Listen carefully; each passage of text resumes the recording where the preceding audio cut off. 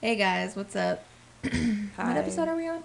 I think, I think we're on 7. Because last week was, hang on, let me look at my notes. I do not have my life together. Yeah, we're on week 7. Week 7. Week 7. Okay, so yes, episode 7, coming at you. True crime. What's up? We're a little late, but our life has been really crazy lately. We both got promoted, Yes, which means a fuck ton more work. yes. A lot more hours.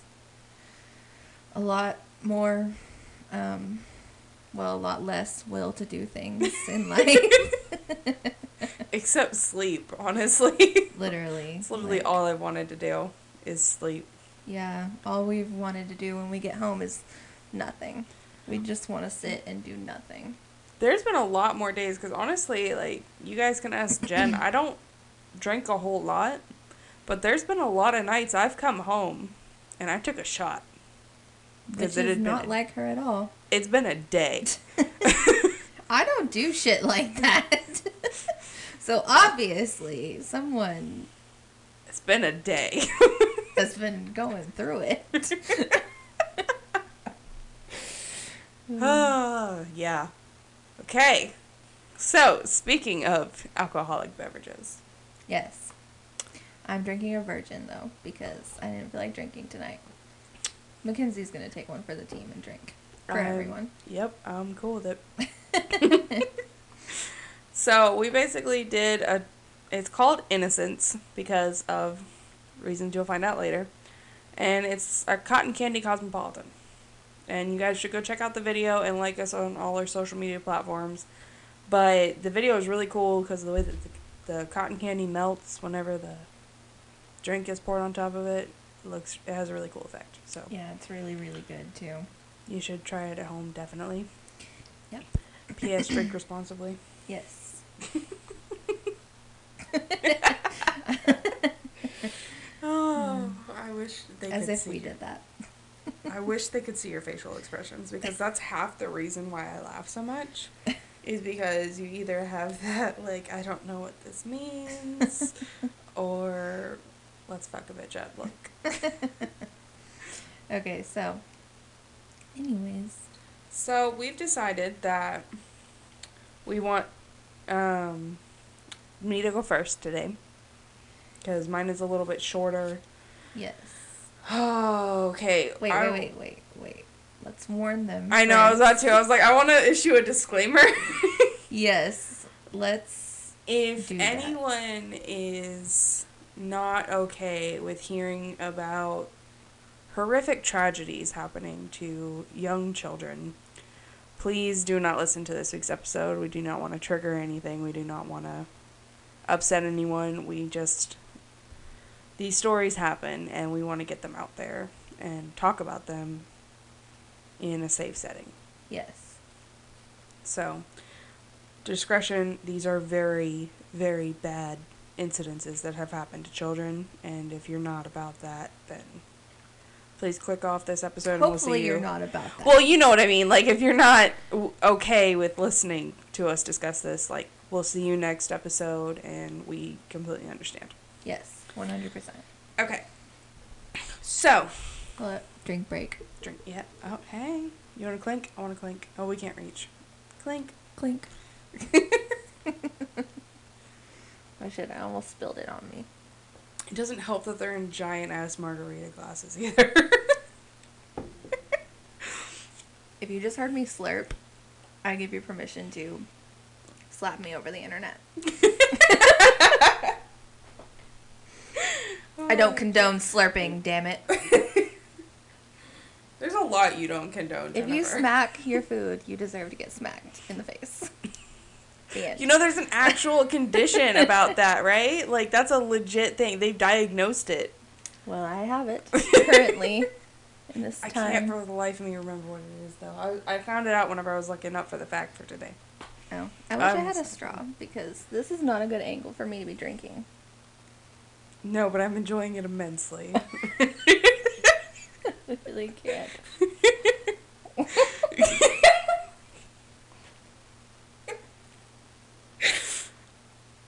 Success! It's so good. Please don't take that straw. I don't know how long that cup has been What there. straw? I wasn't even thinking about it. Okay. I'm not that person. I was about to say, I have no clue how long You that just cup pull has this been straw there. out of. A random cup. Oh, jeez. We're not filthy, I promise. No. Alright, so my topic for the night is the murder of Jamie Bulger. Bugler? I'm just going to say Bulger because it's Bulger. Hey, save some of that. I want another one. What? Girl, I'm ready for round 2. Let me see if I can get it into your cup. Okay, we're going to do this before we get started. Oh, Almost. I was close.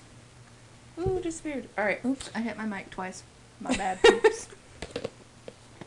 Okay, so the murder of Jamie Bulger. I think it's Bulgur. Bulger. I agree with you. It's Bulgur. See? Sounds better. Okay, so this actually happened December 2nd, 1993 Oh shit. in Britain. Yeah, so a little bit ago. It's been a minute. No, that wasn't that long ago. Thank you. Yeah, I mean, but that was I'm not that old. Oh, shit. Whoops. I didn't mean it like that, Jen. I'm just going to take a drink before I shoot myself in the foot even more. Okay. So, I'm going to start at the beginning with his mother, Denise Bulger. And, like I said, they were in Britain. And she went to a shopping center in Beulah near Liverpool. Mm-hmm. And she took her 2-year-old son, Jamie, with her.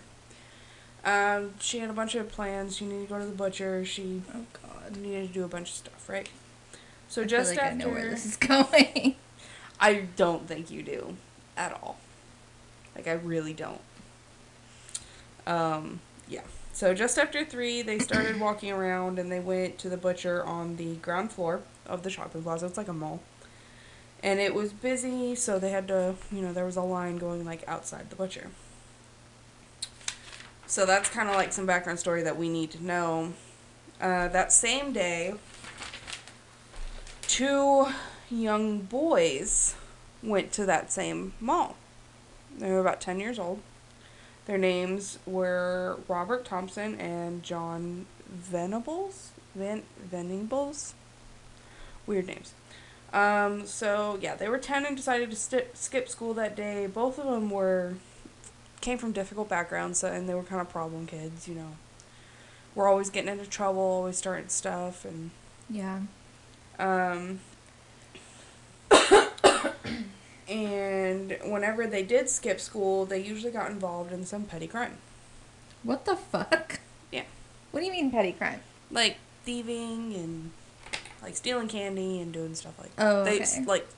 Tagging, things they weren't supposed to be doing. I'm thinking like robberies and shit. I'm like, what do you mean petty crime? They're just like, yeah, let's go rob a fucking bank. Like, I don't think robbing a bank is classified as petty crime, Jennifer. back then? Oh wait, it was the 90s. Yes. Don't be committing petty crimes. I was about to give they're like, don't try this at home. I was gonna give a warning like that, but I couldn't think of it. Are you sure that's a virgin? Are you sure? Yes. Okay. Just making sure. I collected it myself. Oh, of course. Yeah. So they had been shoplifting all day long that they were there. Okay. They'd already stolen candy, a troll doll, a can of blue paint, and some batteries. Those are important. Jesus, whatever they want. Literally anything they wanted. But those are important. Okay. So they would throw things down the escalator to create chaos. They would throw them at people and laugh whenever people fell or ran away or tripped or something like that. Little assholes, right? Yeah. And they decided that was getting boring and they wanted to do something else, so they wanted to take it up a notch. Earlier that day, they had talked about trying to take a kid away from his mom and see how bad she freaked out. What the fuck? Right? And they wanted to. Then they talked about taking a kid and luring it onto a busy road and pushing it into traffic and seeing what happened. Oh my god. Yeah. You have pictures of all these people, right? Oh yeah, I'll show them to you. Okay. Oh, I can actually. I'll pull them up right now. Yeah, let me see what they look like so I can picture them while you're talking about them. Yeah. My bad, I keep coughing. Ugh, let me get a drink. How dare you? Die on your own time. I know. Can't be wasting people's time. Okay. So this is Robert and John.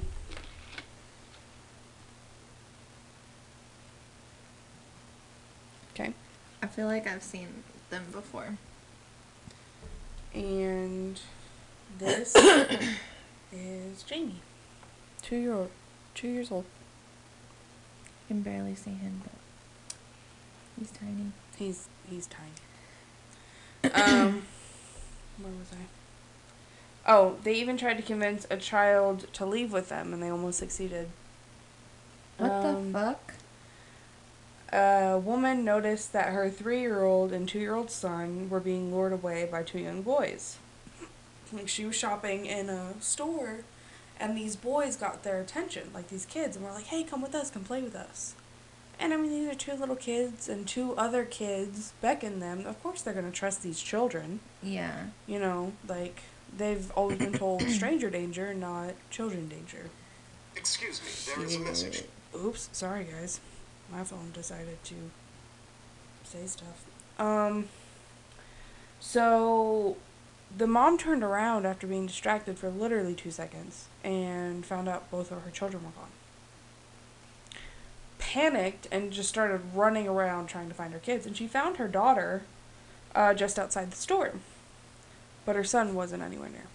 How old was the son? 2. When asked about her brother, she said, oh, he's gone outside to play with the boys. Oh my god. Yeah. The woman grabbed her daughter and she ran as fast as she could, and she saw 2 boys beckoning her son to follow them. And John noticed that the mom was running after them, so so he made the boy turn around and go back to his mom and was like, hey, we were just playing, sorry, you know. What a little fucker. Yeah. The woman was so relieved that she ended up losing sight of the boys. They went back into the building and got lost in the crowd. Yeah. John and Robert were annoyed that they weren't able to take the boy with them and have fun. You know, just picking on him and stuff. So they went to look for another kid because they thought that was the most fun that they had all day, was kidnapping this child, or attempting to. Oh my god. And that's when they saw Jamie Bulger standing outside the butcher shop with his distracted mother, who was 2 years old. How the fuck are you that distracted? Like, why do you not have his hand in your hand? What are you doing?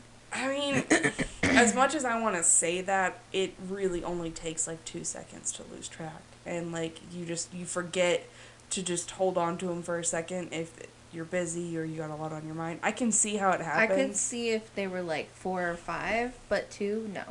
Yeah, true. No. I'm trying to give her the benefit of the doubt, No. alright? It was the 90s.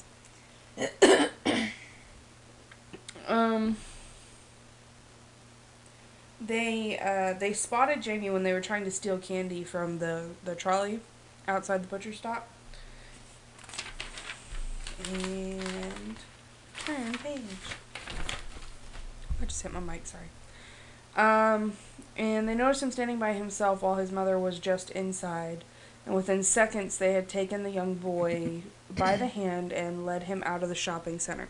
I actually have a picture of them caught on the security camera leading this kid out. Hang on. Oh my god. Right here.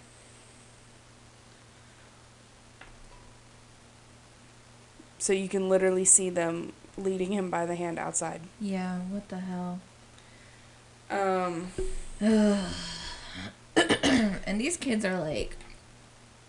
these how are old 10. they? They're 10? These boys are 10 years old. They're like 36 now. Yeah. So, Jesus. yeah, they let him outside the shopping center, and they just, everybody saw them. And they just looked like two older boys taking care of their little brother. Because Jamie even kind of looked like them. Like, he had one of them had, like, sandy brown hair, and Jamie had sandy brown hair, and they were just like, and they were making him laugh and stuff like that. It looked like a little set of brothers. Yeah. So nobody stopped him. Yeah, I could definitely see that. Yeah. So back at the butcher store, Denise noticed that her son was missing and started freaking out and went automatically to a security guard. Uh-huh. And she rattled off a description of what he was wearing and what he looked like, and it was read out over the loudspeaker. But it was half an hour later, no sign of Jamie, and that's when they finally called the police. They waited a half an hour after no one had reported him being seen inside the mall before. What the fuck? They should have called the police Immediately. Yes. Because someone doesn't just go missing in a mall. Like, yeah. But Jamie and his kidnappers were already way outside the mall by the time the police were called. Neglect. Mm-hmm. So, they ran and played till they were around 2.5 miles away from the shopping center near Liverpool. And Jamie wanted his mom. Like, he started getting fussy, but the boys were, making him laugh, so he ended up trusting them, staying with them, and having a good time, because they said, they were like, well, just play with us, and then we'll take you home to your mom. Poor baby. He's only 2. Yeah. He can't fucking make decisions. And they eventually crossed completely into Liverpool near the canal there. Mm-hmm. 40 people spotted them, and nobody brought it to attention. Like, they passed 40 people. Well, yeah, walking. because they're not going to be like, oh, hey, did you kidnap that child? Yeah. That's not really... That's just insane to me, though. Like, if one adult would have just kind of stopped them and been like, hey, where are your parents? Or, what are you doing? Or, yeah, they probably would have gotten scared and left him with them and ran off. And it would have turned out completely different. Yeah. If one person would have done something. Except they would have found another child. Probably. Probably, and they probably would have been a lot more vicious because they were frustrated. Once they were near the canal, the boys picked up Jamie, turned him upside down, and dropped him on his head. What the fuck? And the force of his head hitting the pavement left a mark, and it began to swell, and it was bleeding. And he cried, and the boys left him there and joked. Like, they didn't go too far, but they just kind of left him by himself crying and bleeding. A passing woman saw Jamie and did nothing. With them after he was bleeding? Sitting by himself crying, and she did nothing. Wait, well, they left him? They just left? They left. They went off by themselves to play in another area of the park, and they left him alone crying near the water. Oh, bleeding. I didn't realize that this was a park. Yeah. There's a park right next to the canal. But there was a woman that walked on the sidewalk past Jamie, crying and bleeding, and she didn't do anything. Oh my god, what a bitch. Eventually, after a few minutes, John and Robert grew bored and decided to move on, and they called for Jamie again. Even though they had just dropped him on his head, he still followed them. Because at this point, he doesn't know what to think. Yeah, he doesn't know where he is. He doesn't. These two boys are the only people that he knows in this area. His forehead was bruised, swollen, and bleeding, so they pulled up his hood to try and cover it up. But it was still pretty visible. People saw and would, look, but didn't do anything. John said that people looked at them, but didn't stop them. What the hell is wrong with people? One woman saw Robert punch Jamie in the head and merely pulled her curtains closed. Finally, an older woman stopped them to ask what was wrong, and the boys told her that they found him at, like, the bottom of the hill, and they were taking them back to his house. That way, he would have someplace safe to be while they called his parents. And she suggested that they go to the police station instead, and kept walking. What the hell? Yeah. Talk about irresponsible ass bitches. Like, literally nobody... Are you not an adult? I'm Right? confused. Like, I'm sorry, if I saw this child crying, bleeding, with a gash on his forehead, I would take him. Like, you're the adult. Why are you suggesting to these children that they should go to the police station? They probably don't even know where that shit is, if they even had that purpose. Right? Another woman wanted to help, but she needed to take care of her daughter. So what she said is she saw the boy and she felt like something was off about the situation, but she had a baby, like 18 months old or something like that, that she, like, was literally sitting inside waiting for her. So she was like, I can't just leave my kid to go across the street and take care of somebody else's kid. I'm like, your baby will be fine for 2 minutes. Yeah, I'm like, first of all, he's bleeding. Like, just go snatch him up and call the police. That's all it takes. Yeah. And John, Robert, and Jamie just kept on walking. They even took him into stores. Like, It's like they wanted to get caught. I think that I they feel like wanted to they get were, caught. honestly, okay, so I feel like they were testing to see how far they could take it. Yeah. Because, like, and the more risk was, the better, like, the more adrenaline, just like serial killers. Mm-hmm. So, these guys are both they are psychopaths. And they're just getting off on it at this point. They eventually made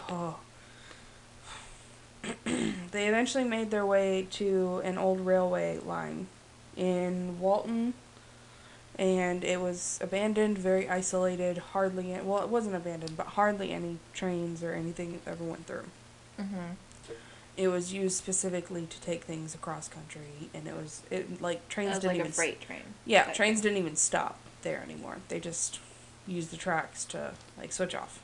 Mm-hmm. For a moment, they hesitated and discussed whether or not they should actually go through with it or turn back. And they decided to go on. So at this time, they reached the train yard at around 6 p.m. I just cannot believe that these 10-year-old children, that 10-year-olds, first of all, that they even found each other to begin with. I feel like their environment had a lot to do with how soon they escalated to such intense violence. Because they both came from abusive homes. Oh, they did? Yeah. Like, they came from troubled backgrounds, and it was... I mean, that's not an excuse by any means to what they're doing. No, but I'm like, how crazy is it that these two psychopaths were able to find each other at 10 years old? Small world, I guess. Once they were out of sight of prying eyes, they began to indulge their basest instinct. Quote, quote, quote, quote. They tortured him. They threw paint in his eyes. They kicked him all over his body. They pummeled him with bricks and stones that they found around the train yard. Jesus. They stuffed batteries in his mouth, and according to the police report, one of the boys stuffed batteries in his rectum. Jesus. He was found naked from the waist down, and his foreskin was peeled back almost halfway up his... Mm-hmm. And, they kept kicking him, and finally they dropped a 22-pound fish plate on his head and killed him. Or, well, they think that's what killed him. He was so mangled they weren't able to discern a cause of death. Jesus. Yeah. They, his skull ended up being fractured in 10 places. And the pathologist said that they weren't able to discern the cause of death, like I said. Boys weren't done. They decided they needed to make the death look like an accident so they wouldn't get in trouble. So, they dragged his body onto the train tracks. That way, whenever a train would come by, it would be torn apart and it would just look like he wandered and fell on the train track. But it was found before that. No. Then the boys cleaned up and went home. Like nothing happened. The parents were the first suspects for the police, of course. You know, that's usually how that works. Sorry, I need a minute. That's just unreal Jesus. to me. Okay. Police ended up asking around, and people remembered seeing Jamie leave with 2 older boys, and after 6 p.m., they finally decided to check the video footage of them all. What time was it whenever he got lost? 3. The image went nationwide. His father said, "I remember feeling relieved. I thought he would definitely be safe with 2 other kids. There's no way that he would be hurt." Jesus Christ. Oh, man. And, hang on, I didn't write the rest of it. Yeah. So, his body was ran over by a train and split in 2 whenever they found him. And, the police found evidence all over the scene, including murder weapons. Like, these were children, so obviously they didn't know how to police the scene. An anonymous tipster who'd followed the story pointed out John and Robert, and both were arrested a short time later. The 2 boys were questioned, and they turned on each other, saying that it was each other's idea, you know, he pressured me, he forced me to do it, you know, things like that. But eventually, John confessed. And he admitted... Robert says that he didn't have any part in it or whatever. Robert blamed John. And John blamed Robert. But eventually John was... I'm thinking that Robert was the dominant in the situation. Because you know how, like, in serial killers, if there's a group or a partnership, there's always this dominant and a submissive. Mm-hmm. And the dominant is the one that comes up with the ideas, and the submissive kind of just feeds off the energy and gets to, you know, go through their psychotic tendencies, but they're not brave enough to do anything by themselves.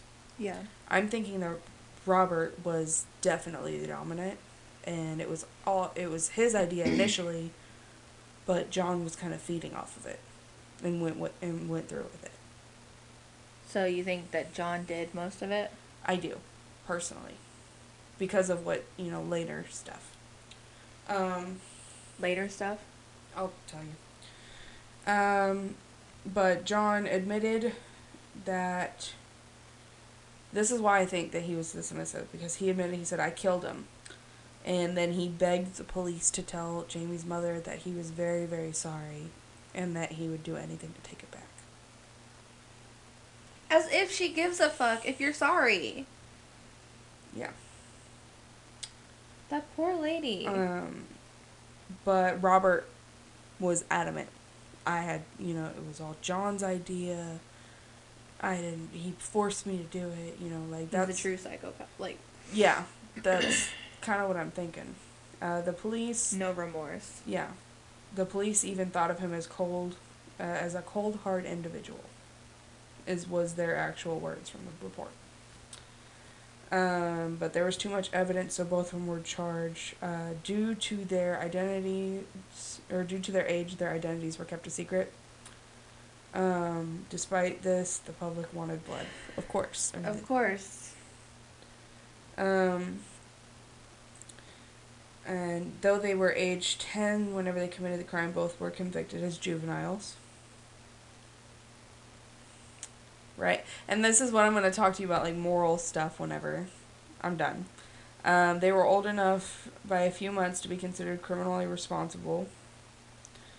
But the judge decided that their crimes were unparalleled, or was one of unparalleled evil and barbarity. So, since they were just a few months shy, they couldn't really be tried as adults, technically. So, they said that they were the youngest. Oh, no, they were. Because they were convicted of, no, never mind, I'm sorry. Sorry, I'm reading the 250 years, but it's saying that the youngest people convicted of murder in 250 years. They served, would receive a minimum sentence of 8 years to be reevaluated whenever they turned 18. What the fuck? Okay, please tell me you have, like, where they are now. No, it's anonymous. Wait, what? We don't know their identities for real? Whenever they, their cases were reassessed in 2001, and both were deemed model prisoners and were released and given new identities and were able to live under assumed names. That way, wherever they moved, people wouldn't harass them. And they would actually be able to have a life, which, I really don't think is fair because Jamie never got to, but that's cool. While Thompson seemed, Robert seemed to have gone quiet. John was imprisoned in 2010 for downloading pictures of abused male children. Oh my god, this motherfucker probably got off on what he did. Mm-hmm. And then he was released and then imprisoned again in 2017 for the same offense.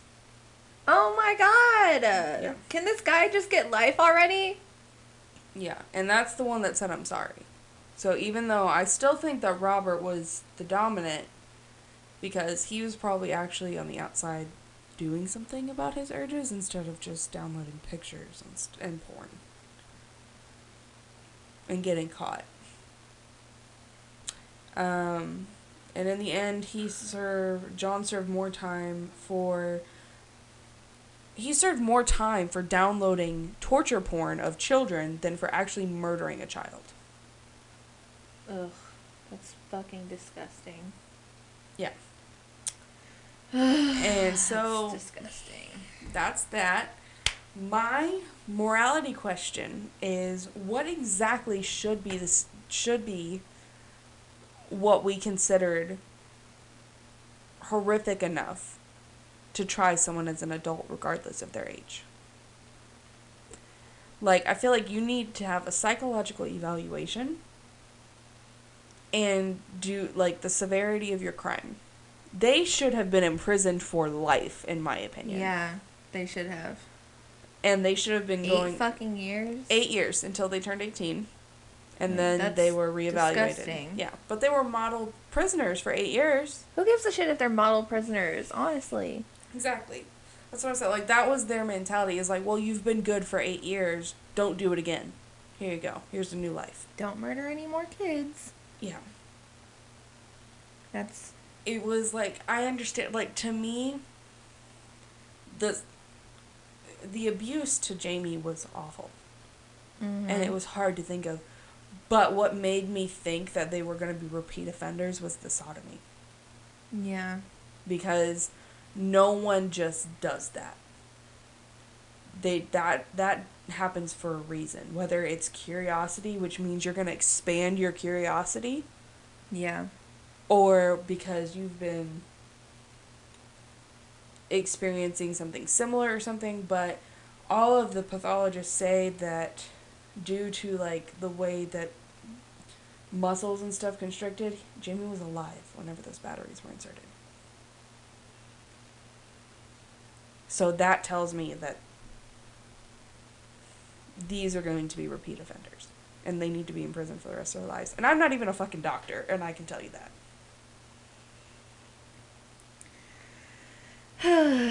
Jesus.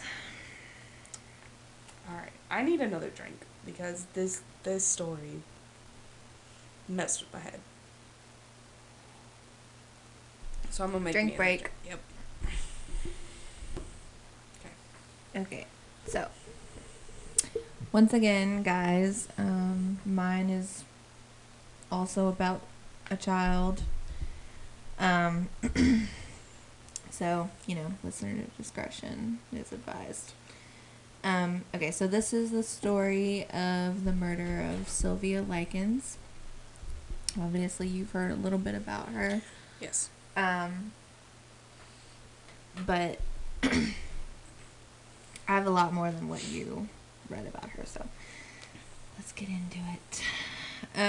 Sylvia, first of all, she, at this time of the story, she's 16 years old, and she was born between two sets of twins, so she's the middle child, and she has two older twin siblings, Diana and Danny, and then two younger twin siblings who are Jenny and Benny.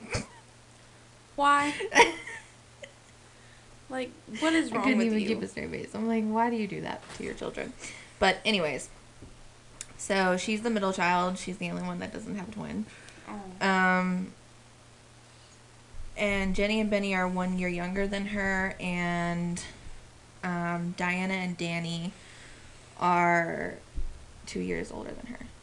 Okay. So they're 18 at this time, and Jenny is 15.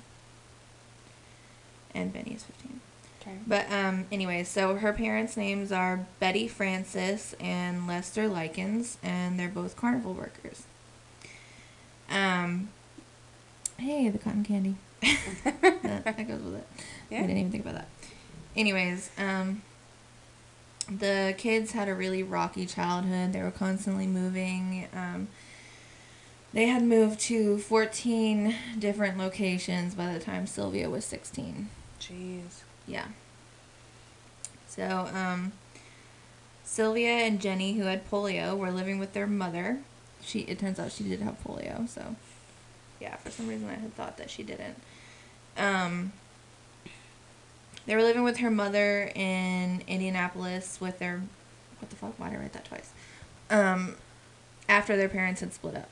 Mm-hmm. At this point, Diana and Danny are 18, and for some reason, Benny went to live with their grandparents because when their parents split up, their dad went to continue on with the carnival, and the grandparents would only take the boys.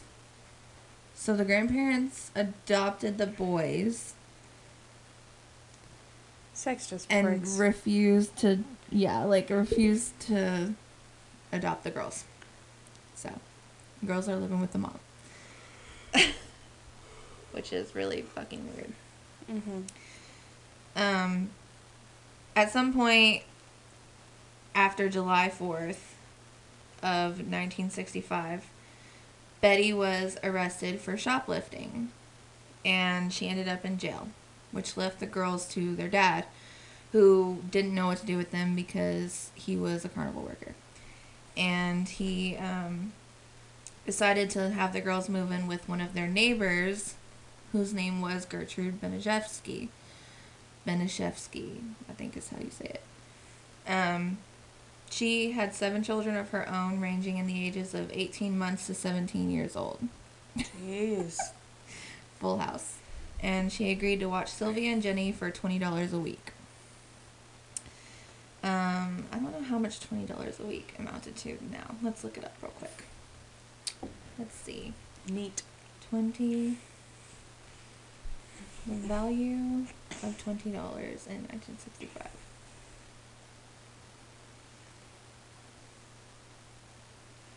Why didn't I look this up earlier? You had a lot on your mind. You were trying to save a turtle. Yeah.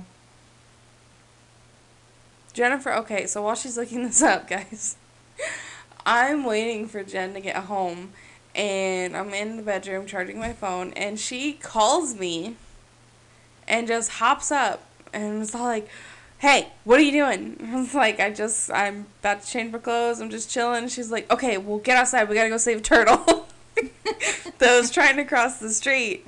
And we drove around for what, like maybe 5-10 minutes trying to find the turtle? Yeah. We drove in circles like 6 times trying to find this turtle. We never found the damn turtle. I know. And I'm pretty convinced that there was no turtle. No, there was.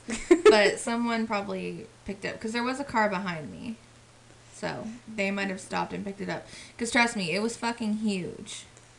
I thought it was an armadillo, but it wasn't. Jeez, yeah. For real. But, and plus, I've picked up a turtle over there before. That makes sense. Okay, and it became my pet.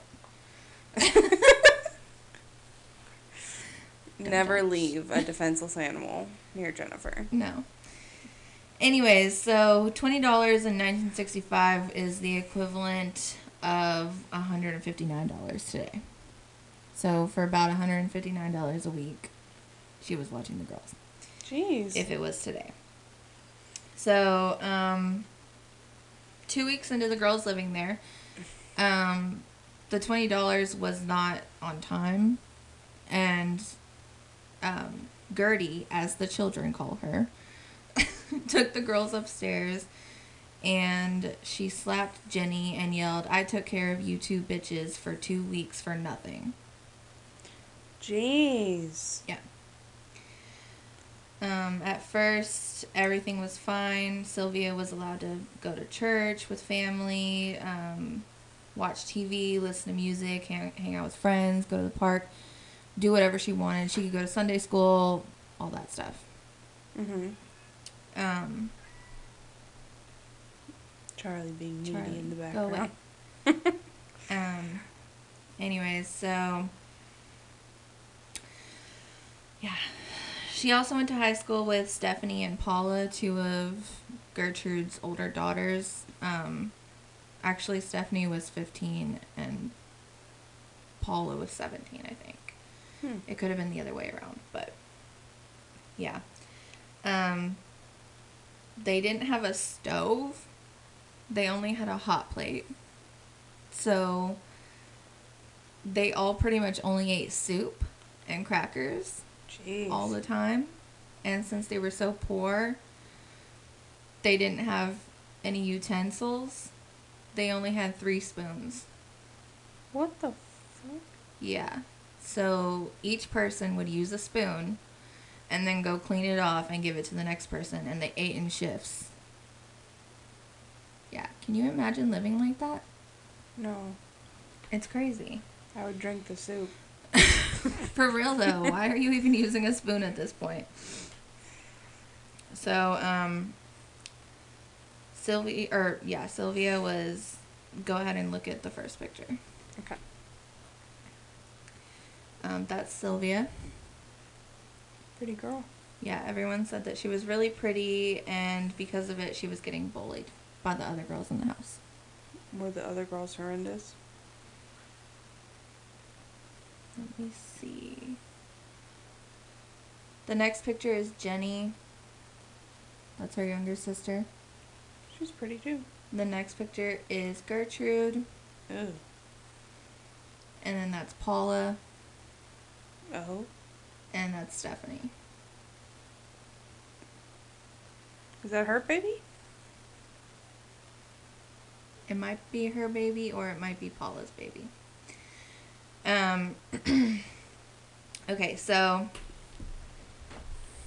she was getting bullied at school by the girls and everything because of how pretty she was, whatever. In August of 1965, this is, like I said, 1965, she accidentally told them in front of everyone that she had a boyfriend who had laid in bed with her, but that they didn't do anything. And Gertrude got pissed and yelled, "You're going to have a baby," and then kicked her in the crotch. Whoa. Yeah. And then Paula, who was pregnant at the time, got pissed as well for some fucking reason, as if she had a right to be pissed. And she knocked Sylvia to the ground and said, "You ain't fit to sit in a chair." Yeah. Wow. Her whore ass. Like, Excuse bitch. my language. You can't be like that and then, you know. And be pregnant, and judge. bitch. Like, you can't be pregnant and judge someone for that.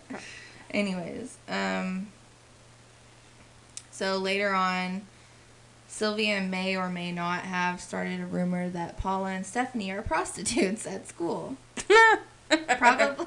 Like, I really don't think so, but the girls claim that she did. So, Stephanie's boyfriend, Coy Hubbard, who is 15, he heard about it and he beat Sylvia up for starting a rumor about his girlfriend being a prostitute. And at this time, he was also doing judo, and he decided to start practicing it on Sylvia for the next couple months. What the fuck? Yeah. He literally used her as a practice dummy. How is everyone okay with this? It's fucking insane, trust me. He would flip her against walls or onto the floor and do all of his little judo things. It's fucking horrible. Gertrude beat Sylvia for spreading rumors later on that day whenever she got home from school. And Gertrude began encouraging neighborhood children to turn their anger towards Sylvia. She told a girl named Anna, who was friends with Sylvia, that Sylvia had called her mom a hooker, which made Anna attack Sylvia. And at this point, Sylvia actually thought she was pregnant because they had all convinced her that she was. And so the entire time that she was being beat up, she was clutching her stomach saying, "No, my baby, my baby." Because she thought she was fucking pregnant. Jesus. Paula started hitting Sylvia at this point. Like, it was like her favorite fucking pastime. She would hit her in the head with literally anything that she could find. Like, anything that was within reach. Like, bottles, plates, whatever. Whatever the fuck was in reach, she would hit her in the head with it. And, sometimes the kids would beat Sylvia, and then they would all, like, get into a group and just torture her. And they would try to force Jenny to join in, and when she refused, Gertrude would slap her in the face until she gave in. And later she had said that she would use her left hand because she didn't want to hurt her by using her dominant hand. Yeah, poor baby. In October, Sylvia needed a new gym outfit. This is fucking crazy, okay? Because, like, just remember this timeline. This is the beginning of October. Yeah. So, she needed a new gym outfit, which Gertrude refused to buy. So, one day when Sylvia came home in a gym outfit, claiming that she had found it, Gertrude accused her of stealing it and forced her to confess that she stole it. And then she slapped and kicked and whipped her with a belt. And then she kicked her in the crotch over and over and over again. Oh, wow. And then she told Sylvia that she wasn't allowed to go back to school. What? And, yeah. That was the last day that Sylvia went to school. Later that night, she decided to punish her some more by lighting a match and putting it to each of her fingers. Oh, my God. And then she whipped her again. Poor baby. Gertrude started telling the kids to put out cigarettes on Sylvia and burn her with matches. Like, her own kids and neighborhood kids. Like, friends of her kids. And Paula once hit Sylvia so hard that she ended up breaking her hand. And then she would hit her with the cast after that. Like, she started using her cast to beat her. The neighborhood kids would beat her and torture her almost daily, and she was kicked in her crotch area so much that she became incontinent. And yeah, she couldn't hold her bladder at all. One night she wet the bed, so Gertrude made her go live in the basement with the dog. Oh my god. Where she had no toilet, so she was forced to just go anywhere. And eventually they decided that she was so nasty because she'd been living in the basement that they forced her to start bathing again, and they would force her into scalding hot water, and Paula would sometimes like rub salt on Sylvia Oh my god. in her wounds. They wouldn't let her wear clothes for days at a time, so she was forced to just walk around naked all the time. And this made it easier for the kids to torture her. They could burn her wherever they wanted. They would burn her and hit her or push her down the stairs. And then they would sometimes make her walk back up the stairs so that they could push her down again. It was just like an ongoing game.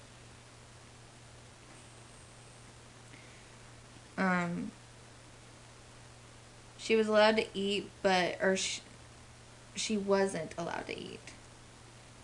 Like, they kept food from her for a while. But as another form of torture, they would call her up from the basement and give her a bowl of soup and then tell her to eat it with her fingers. And then take it away as soon as she tried.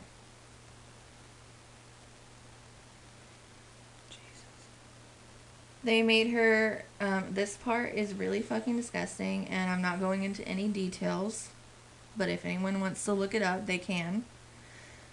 But they would make her eat feces and drink urine and eat her own vomit. Oh my god. But I'm not going into details on when they did any of these things. Because it's fucking disgusting. Sylvia and Jenny had apparently told Diana, but she thought that they were exaggerating. Because at this point, she's 18. She doesn't live with... She's on her own. Yeah. Why didn't she take the girls? I don't know. I mean, she's 18 years old. It's the 60s. True. She probably can't afford shit. True. The dad never checked on them, never asked how they were, and never checked into the living situation. He had only been there a couple of times, but he like, each time they'd be like, oh, they're busy, da-da-da.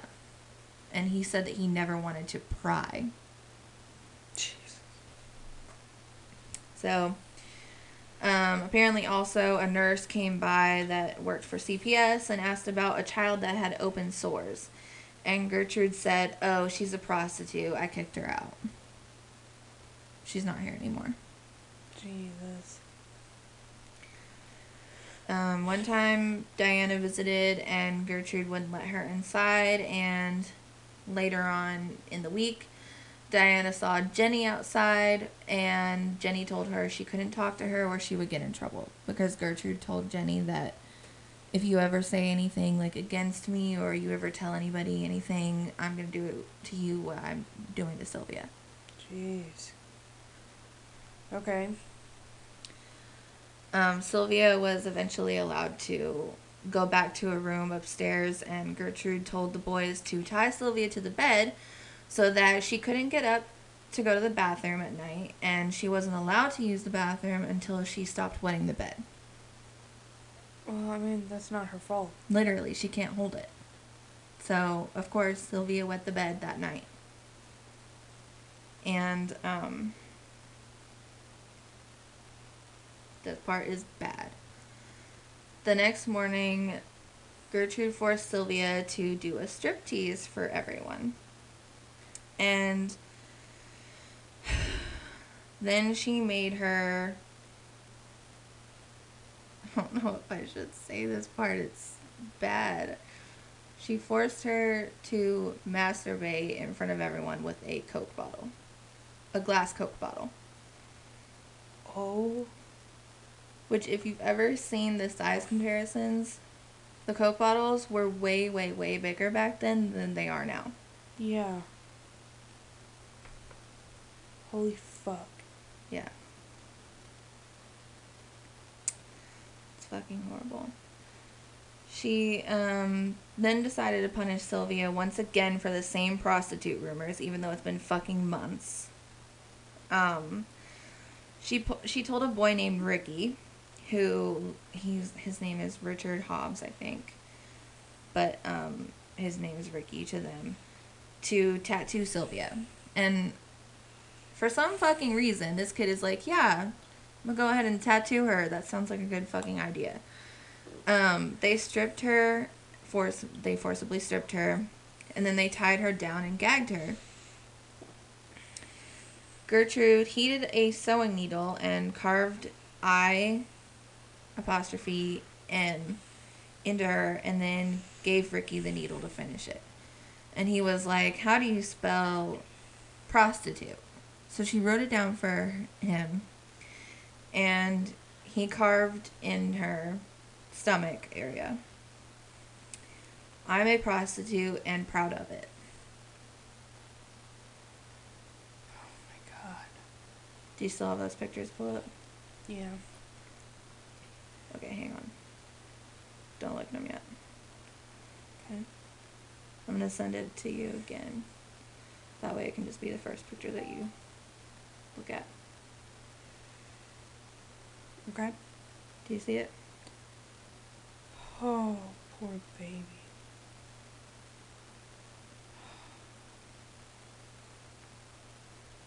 And then the 3, I'll get to the 3.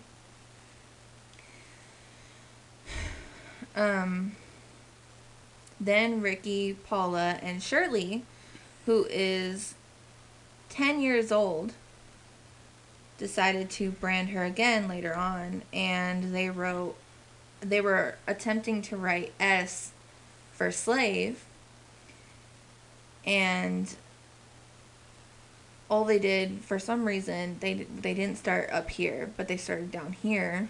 Mm-hmm. And at this point, they were trying to force Jenny to help them, and Jenny refused. So Shirley, the 10-year-old, finished it, and she screwed it up, and she accidentally made it into a 3 instead of an S. So that's what the 3 is from.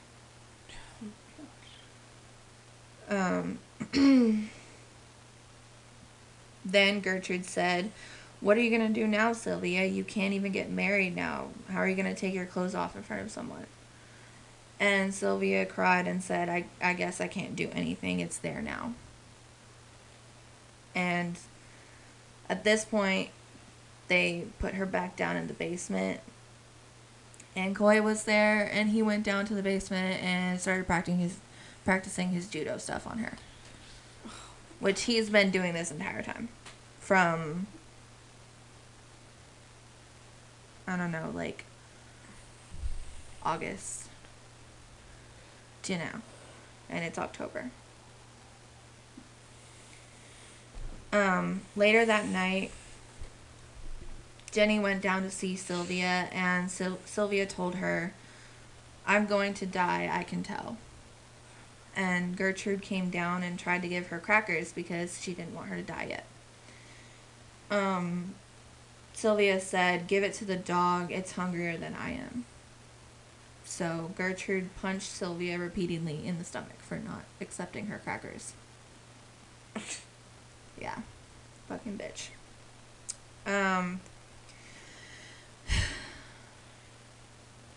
The next day, Gertrude made Sylvia write a letter to her parents. Let me just pull this letter up for you real quick. To Mr. and Mrs. Likens, because that's how someone would address their parents. Right. I went with a gang of boys in the middle of the night, and they said that they would pay me if I would give them something, so I got in the car, and they all got what they wanted. And when they got finished, they beat me up and left sores on my face and all over my body. And they also put on my stomach, I am a prostitute and proud of it. I have done just about everything that I could do just to make Gertie mad and cause Gertie more money than she's got. I've tore up a new mattress and peed on it. I think they were trying to, it's spelled so weird. Mm-hmm. I have also cost Gertie doctor bills that she really can't pay and made Gertie a nervous wreck and all her kids. So there's that. Jesus. As if, I mean, if her parents believed that shit, there's a problem. Yeah. 100%. Not like her mom can do anything. Her mom's in jail. That night, Sylvia overheard a plan that Gertrude was going to leave her body in the woods. And that John, her son, which I haven't mentioned yet, but she has a son named John, and John was significant in a lot of her torture. Yeah. Was he the oldest boy? No, I think he's only like 15 or so. Okay. It'll tell their ages at the end. But, she said that John and Jenny would be the ones to take her and leave her in the woods. And, she panicked and decided to make a run for it. So she ran for the front door, and right when she was on the front porch, Gertrude caught her, and she took her to the kitchen and tried to feed her toast for some fucking reason. But she couldn't swallow it because she hadn't eaten in a while, and it made Gertrude really mad. So Gertrude hit her in the mouth with a curtain rod over and over again. Oh. The next day, October 24th. So this has been going on. This, like, insane torture, like, has been going on for a month now. And Gertrude and John both beat Sylvia. And Gertrude swung at Sylvia with a chair, but the chair broke before it could hit her, which pissed Gertrude off and made her decide to try and hit her with a paddle, but somehow she missed with the paddle and ended up giving herself a black eye, which, thank God. Right. Then Coy came and he hit Sylvia in the head with a broomstick, which knocked her unconscious. That night, Sylvia banged around in the basement so loud, because she was trying to get someone to hear her, that the neighbors considered calling the cops, but never did. Decided against it. The next day, Sylvia was taken upstairs to a bath, and when they took her out, Ricky and Stephanie realized that Sylvia wasn't breathing anymore. And Stephanie attempted to give her CPR, but wasn't able to get her back. Gertrude told Ricky to call the cops, and remember, Ricky is a neighbor boy. When the cops got there, Gertrude gave the letter to the cops that she had made her write to the parents. Uh-huh. And she told them that she'd run off with some guys, and she just came back, and she was all beaten up and everything, and she just died. And Jenny, when the cops went to look at the body, Jenny kind of like followed them, and she whispered into one of the cops' ears. She said, "Get me out of here and I'll tell you everything." So at this point, Gertrude, Paula, Stephanie, John, Richard, and Coy are all arrested for murder.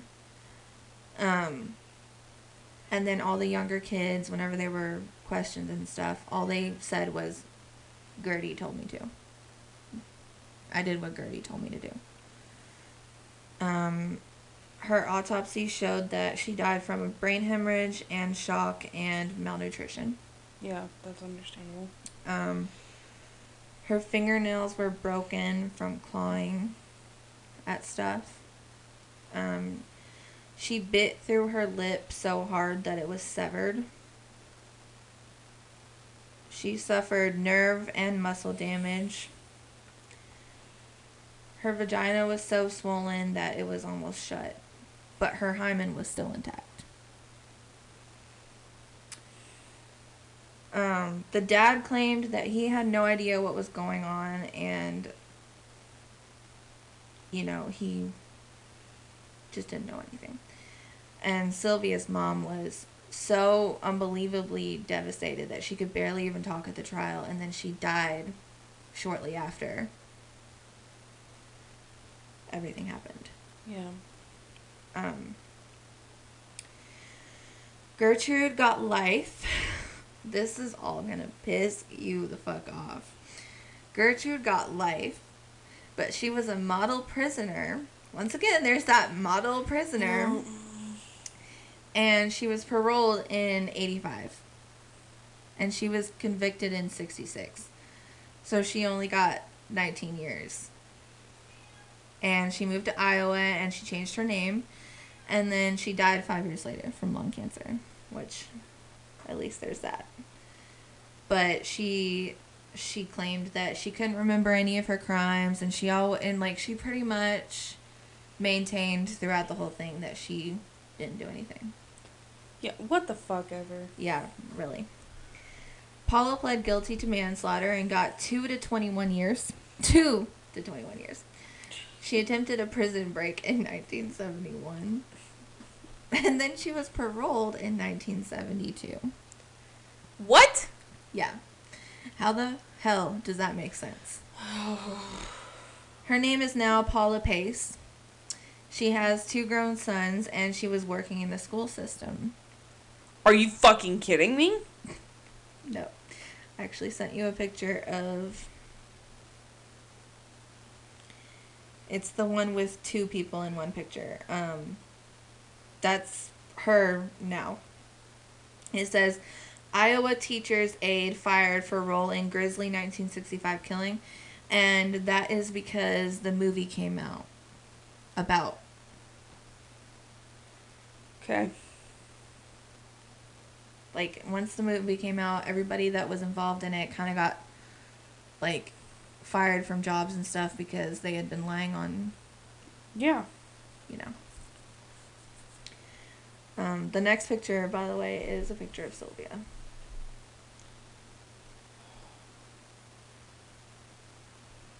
Poor baby. Yeah, you can see where her lips all Yeah. fucked up. And her nose looks broken in several places. Yeah. Jesus. So, Stephanie served no time at all. What? Yeah. All charges were dropped against her because she turned on her family. So basically it was like immunity for her if she gave all the information on everybody else that had done all the torturing. Hold on a second. Your cat is needy as fuck. Yeah. John was 12. Okay, so John was 12. Mm-hmm. Well, I mean... Jesus, yeah. John was 12 at the time, and he was convicted of manslaughter, becoming Indiana's youngest inmate. 2 years later, he was released. Oh my... Yeah, even though the motherfucker had a huge part in all of her torture. What about all these neighborhood kids? Like... Oh, the 2 that were the main ones, they got arrested. Okay. He changed his name, and then he drifted around and then eventually had a religious epiphany. And he was like super remorseful and like speaking about it publicly, like everything that had happened, and like constantly like, you know, Charlie.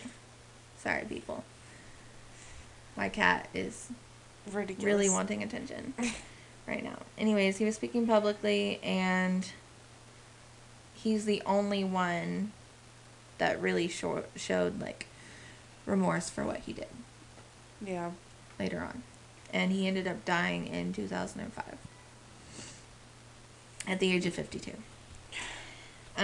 Marie, who was 11, and I never mentioned her because she really wasn't as significant, but she had no charges, and she was the only one to cry on the stand in the whole family. She was probably scared. Yeah. Like, she probably didn't really want anything to do with it.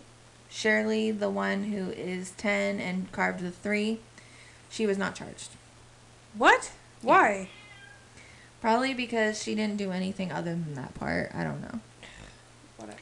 James, who was 8 years old, he got nothing because he wasn't really a part of it. Coy Hubbard was convicted of manslaughter but released after 2 years. Yeah. And then he was tried for another murder in 82, but he was acquitted. Yeah. And I have a picture of Coy. Let's see. Which one is Coy? This one is Coy. Let me look at him close up. He looks like a piece of shit. Yep.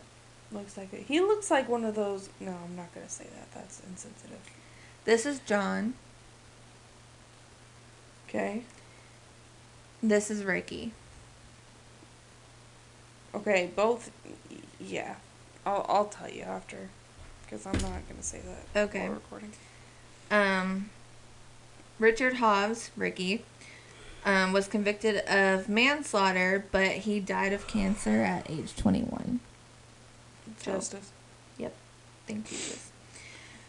Diana Likens, it turns out that she had called CPS a couple of times on it, but when CPS showed up at the house, Jenny told the CPS worker that Sylvia had run away. Probably. She was forced. Yeah. She couldn't say anything else.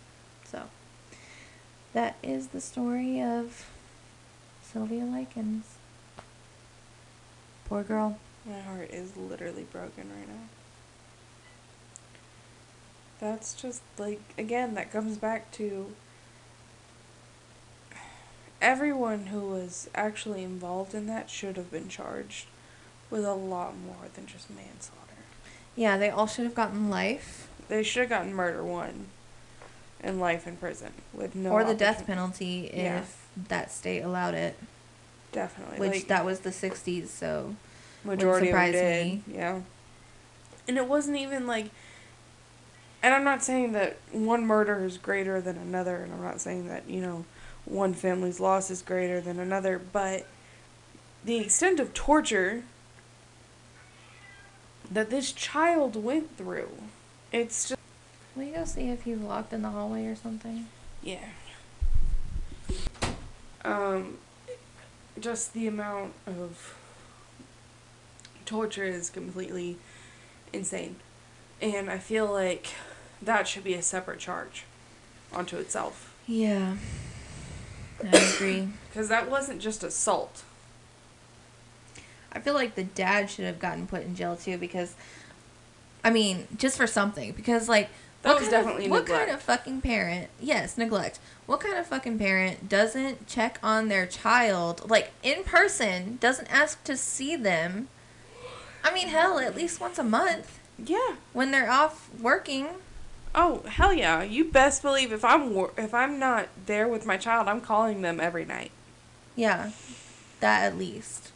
But, like, he should have been going and seeing them in person, like, a couple times a month or something. Oh, yeah. And seeing them for himself. Because, I'm sorry, but the second you lay eyes on her, you're gonna know that she's being fucking tortured. Exactly. They didn't try to hide that shit. I want to hear a cat purr loud as fuck. Do I hear that? That is Charlie.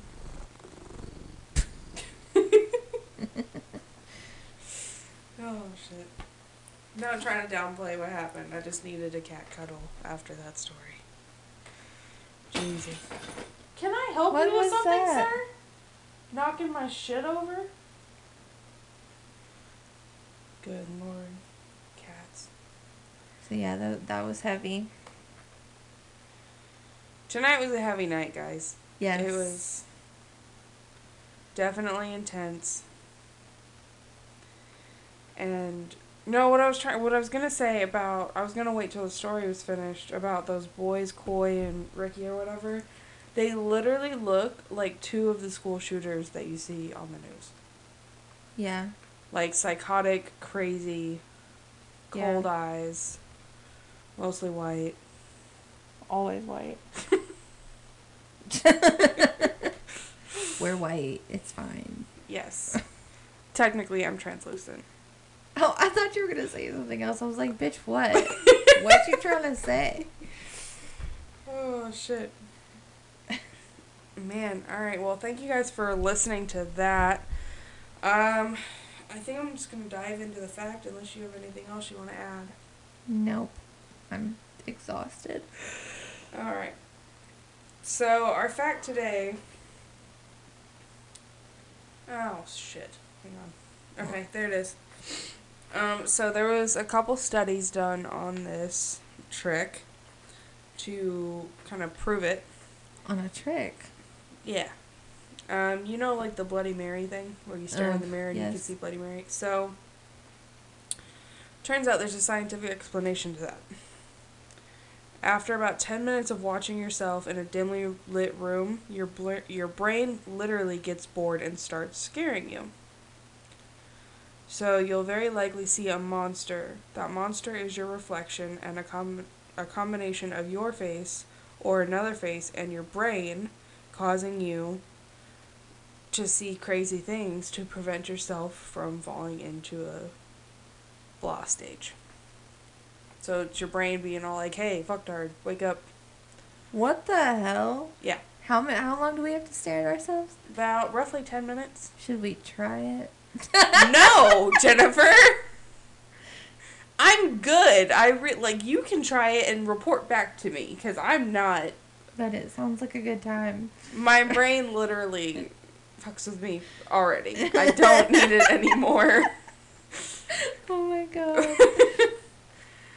Oh, you shit. Sure? Okay, Jennifer's about to go scare the shit out of herself, and we will post whether or not it works. So that is it for tonight, guys. We do appreciate everybody listening, all of our new listeners. Thank you so much for tuning in. Sorry it was on such a crazy week. All of our constant listeners, we love you and appreciate you. Shout us out. You got anything you want to say? Follow us. Follow. On everything. Don't forget to send us in your stories. We haven't gotten any stories in yet. We are looking forward to hearing from you guys. Remember, if it's super cool, we'll name a drink after you. Yep. Alright. Well, that's all for me. Alrighty.